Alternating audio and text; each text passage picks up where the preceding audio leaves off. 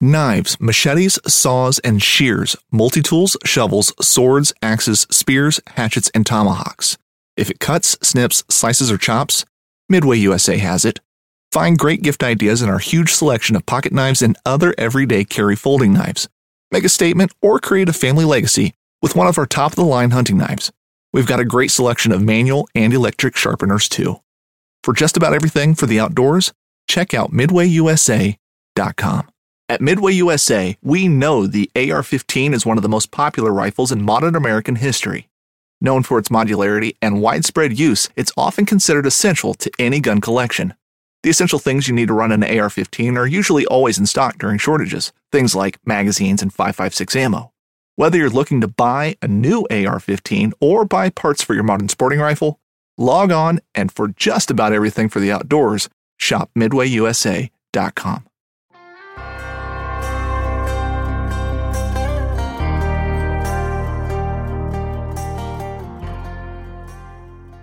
This is the Colorado Hunting Hub Podcast, where we cover hunting in the West, but mostly hunting in the destination state of Colorado. You will find information that will help you plan, prepare, and motivate you for your hunt, but also keep you updated on happenings in the Western hunting world. Thank you for listening, and I hope you enjoy. Got a deed to the land, but it ain't my ground. This is God's country. All right, guys, I am recording with some new equipment, and it's all thanks to a few listeners. Threw out a little quick Facebook fundraiser just to help me out. A bunch of you freeloaders are getting some free entertainment, good or not, I don't know. But it's got some info in here, so it's free. And so those of you that's thrown me a couple of bucks, I really, really appreciate it. Even if that was my mom, my uncle, a couple of old friends from back in South Dakota. Thanks, Holly. One of my old students, JT, appreciate it very much. Lisa did a bunch of sharing, and then a gentleman way east. His name is Steve. He wrote me a real nice email. Appreciate that very much about his hunt that he's got planned in Colorado going second season, and how he's using an XO pack. His Wilderness Athlete helped him a bunch in preparation, and he's pretty excited. So good luck to you, Steve, on that hunt, and I hope things work out great for you. But thanks also for the support there and throwing me a couple of bucks. We are $15 away from my goal. I set that as just kind of a pretty conservative goal. So I purchased a Zoom PodTrack P4. It was about $200, just a little interface here to be able to record anywhere. So what that's going to do is allow me to be mobile, allow me not to have to rely on an internet service to be able to record. I can go somewhere. I can do some things in the field. I'm even thinking about bringing this and doing a in the field midday, no antelope kind of hunt podcast recording while I'm on a hunt. So I think that'll be kind of fun. And then the rest of the money, I haven't spent it yet, but we're going to get another mic, maybe some headsets, just depend on what else comes in. If we go above the goal, then that's okay too, because I'll get some more headset, more mics, and then we can have some more in person and do some things. So I've got a bunch of things planned. Life's just been a little crazy lately. I got on the flow chart for work, which because I had some symptoms and had to go get COVID tested and whatever else. So I didn't sound all that great. Still don't sound super great, but no COVID for me, and off the chart, back to work, and trying to get caught up with things and trying to get some more podcast stuff organized. But it's also hunting season. I mean, come on. If I'm going to have a hunting podcast, I got to be gone hunting some of the time. Also got a article out there now, a second one, a blog post with Big Agnes. I posted on the Facebook and Instagram. Check that out. Big Agnes has been a stellar organization to work with. I've been really, really pleased with them. Super friendly, they want to get engaged with the hunting community. So make sure you check out their stuff for your hunting gear, because you don't need a camo sleeping bag or a camo tent. That just doesn't make sense. There's no need for that. might as well go with a company that has some quality gear. This antelope hunt is going to be roughing it in my camper at a KOA, but so I won't be using much for the big Ignis gear in this hunt, but will be in future hunts, and in previous hunts it proved to keep me warm, and it was warm and dry. It was pretty nice. But we're just days away from the 2020 Colorado antelope season here in Colorado. Rifle season, that is. And I've been working on a impromptu hunt. I thought I was going to be drawing a decent tag in northwest Colorado. That didn't happen. I was really curious to see where our point creep is now in Colorado. Yep, here it is. In Colorado, there is somebody with now 32 preference points. So there's some seriously good quality units in Colorado. It's not really one of those states that people say, yes, I'm going to go hunt an antelope in Colorado. But there are some good stuff. And a lot of those units are in the Northwest, or there's some really good units in the central southwest area as well. So, and plenty of stuff in the Northeast and the East as well. But I guess the best way to check on some of that is I asked about antelope in the Northwest region outlook way back when. You'll have to scroll through. And what motivated me to pick up an antelope tag just on the leftover list was that interview with Julie Stivert and the things that she talked about. That, yeah, it's a lot of private land, but you can get some permission on some of that private. So I'm excited about that. I picked up a tag with pretty much all private, so we'll see how that goes.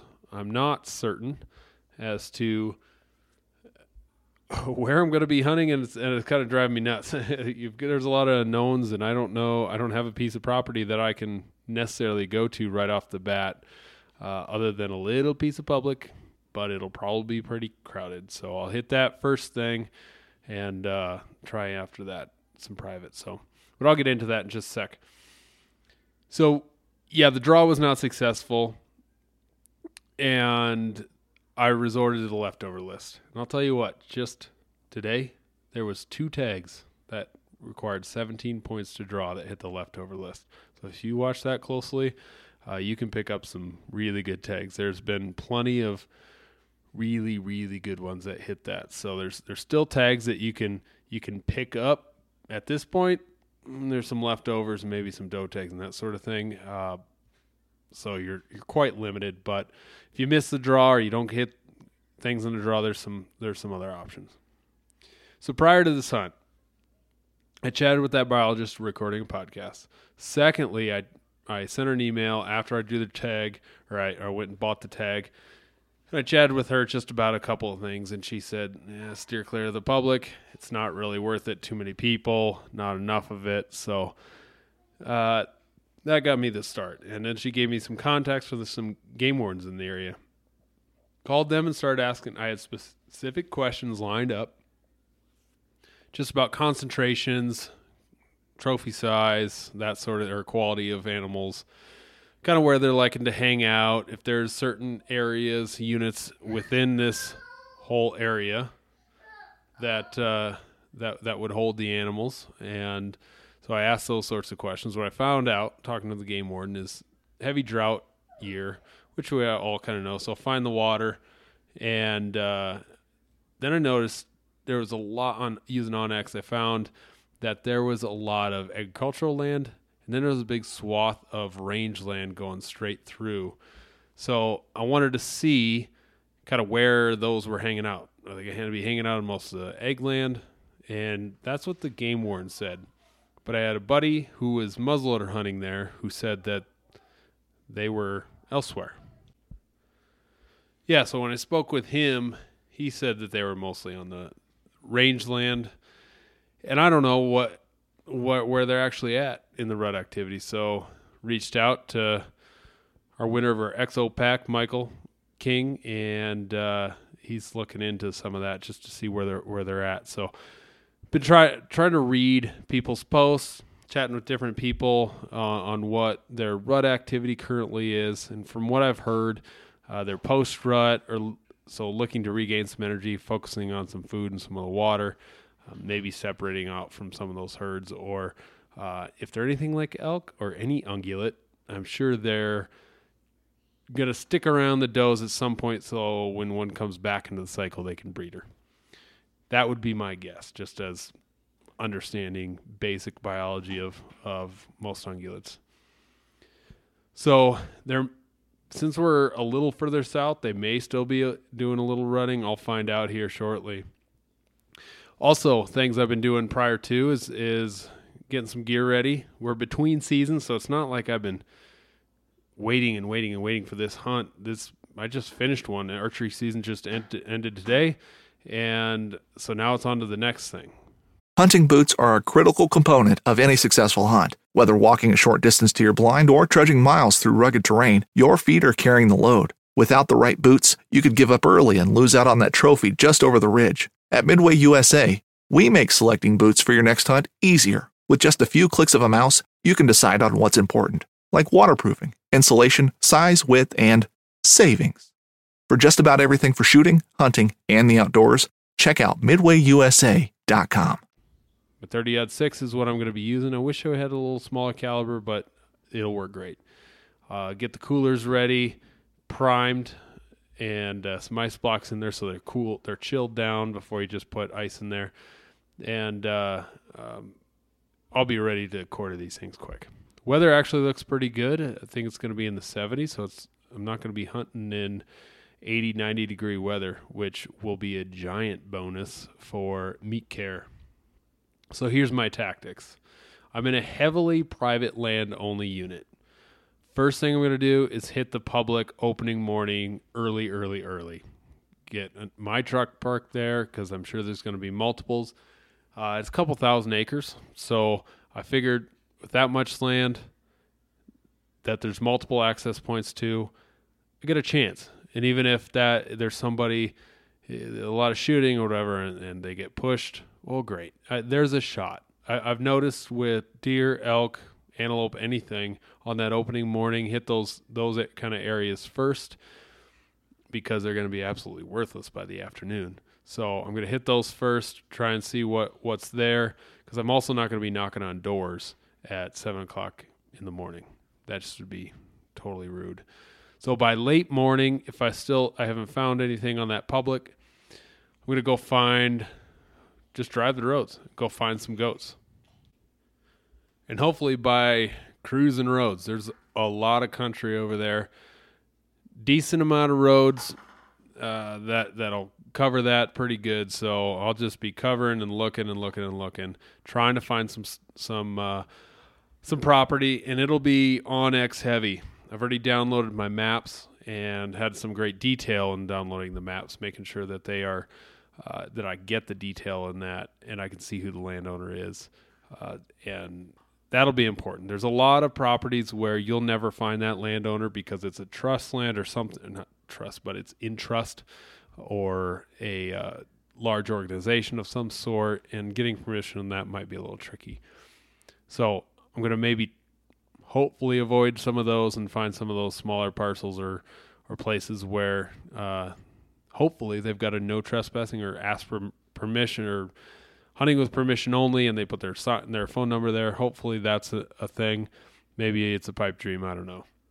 Mid-morning for the rest of the day, try and find some goats and get permission. One thing I haven't figured out yet is I'd like to have something for them. So if anybody's got any suggestions of a gift or something, if someone lets me hunt and I want to bring them something, what do you bring them? I'm away from home, so I don't even know who I'm going to stop by. I don't know how long I'm going to be there. I'm a little ways from town. Just bring 10 packs, 6 packs of beer with me and knock on their door and say, hey, here you go. Can I hunt? Thank you. I don't know. So if you got any suggestions on what kind of things I could bring to a landowner to show appreciation, love to hear it. So after I get permission, here's the tactics that I'm going to impose on my hunt is I may try the cow decoy, just an old moo cow. I may try some of the old Eastman style hunting with, there's an antelope call. I read Eastman's Hunting Trophy Antelope book a long time ago and have never tried it, but I ran into the old antelope calls. It's supposed to calm them, I guess. I don't know. I'll give you a report on that, see if it does anything at all. I've been wanting to try it. And then I'll use as much terrain as possible. However, it's flat as can be there. So I don't know what kind of terrain I'm going to have, and all I got to do is get within 300 yards. 300 yards would be great. I don't really want to shoot any further than that. I will if I have to, but 300 yards is probably where I feel pretty good.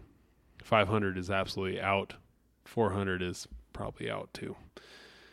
So if the terrain allows, using the terrain to approach, if their heads are down, that's when I'm going to try and move. And if that requires me to belly crawl, so be it. That's what I'll do. Hopefully not hear that nasty alert sound that they give, because that's not that you can hear that like a mile away as they're sending the alarm. But before all that, try and get, if it's an evening or morning, try and get the sun behind me. That was one tactic my grandpa always taught me, is get the sun behind you so that you're not shining like a elk on a sun-exposed hillside. So, as soon as that sun hits a hillside, elk just pop. So if you're got the sun in your face, you just pop out and you're obvious. So trying to get that sun to your back, I think, is my big tactic. And we'll see. I haven't hunted antelope in quite some time. I'm excited about it. Antelope are one of the coolest animals in North America, I think. I love hunting elk, probably a little bit more, but antelope, I think, are one of the coolest. They have some really unique biology. Listen back to the episode in the southeast region with Julie. She talks about her kind of obsession with them as well, because they're a unique and cool animal. I do not have a decent spotting scope, so that's going to be a problem, because if I'm driving and finding, it'd be good to have some decent glass. But I do have my Mavens and my Vortex binos. I think those Mavens are some odd thing, like 45 by 52 or 49. I don't know what it is. It's something, but a little bit bigger than my 10 by 42s. So that'll be good. Try and pick some antelope out. Either way, I'm going to get used to spotting them. I feel like I'm pretty good at spotting antelope, and that's one thing antelope hunting requires, is just being able to see them and pick them out before they see you. I've been able to spot antelope pretty easily in the past, and you just, it's one of those things. Train your eye towards it. They got a big white butt. Hopefully it's not flaring up, because that means they're alarmed.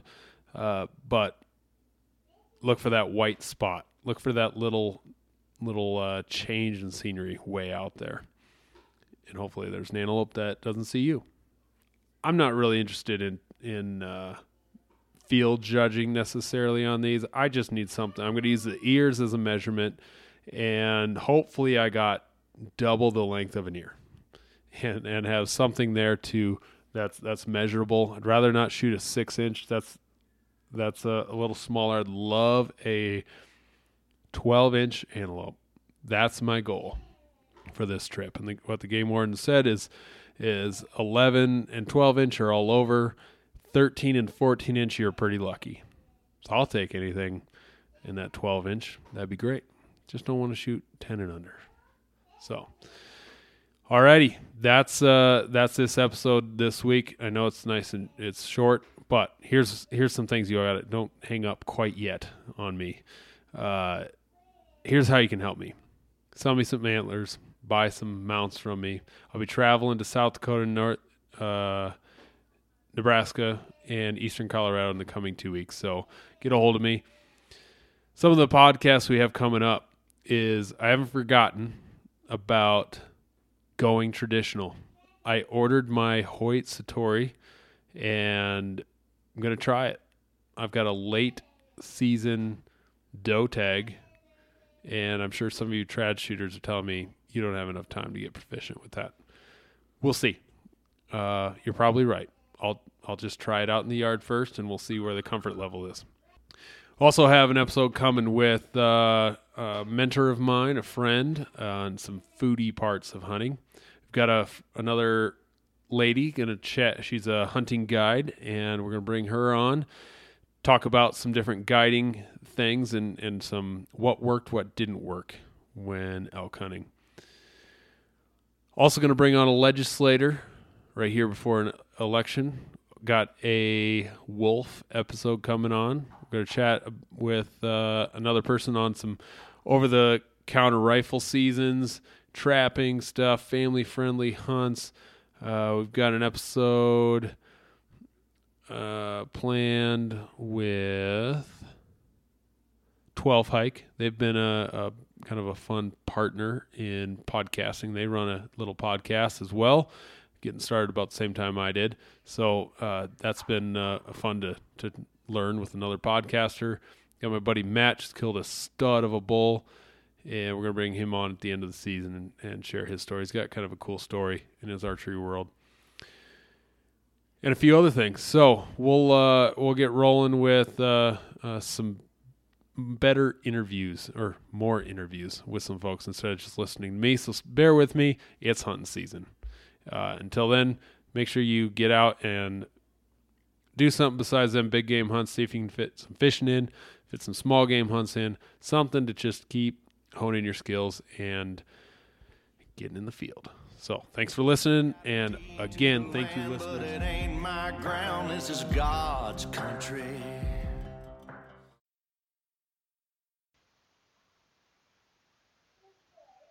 You'd think, with 4 of us spread out on a tiny island, that the task of tagging a whitetail would not be a big thing.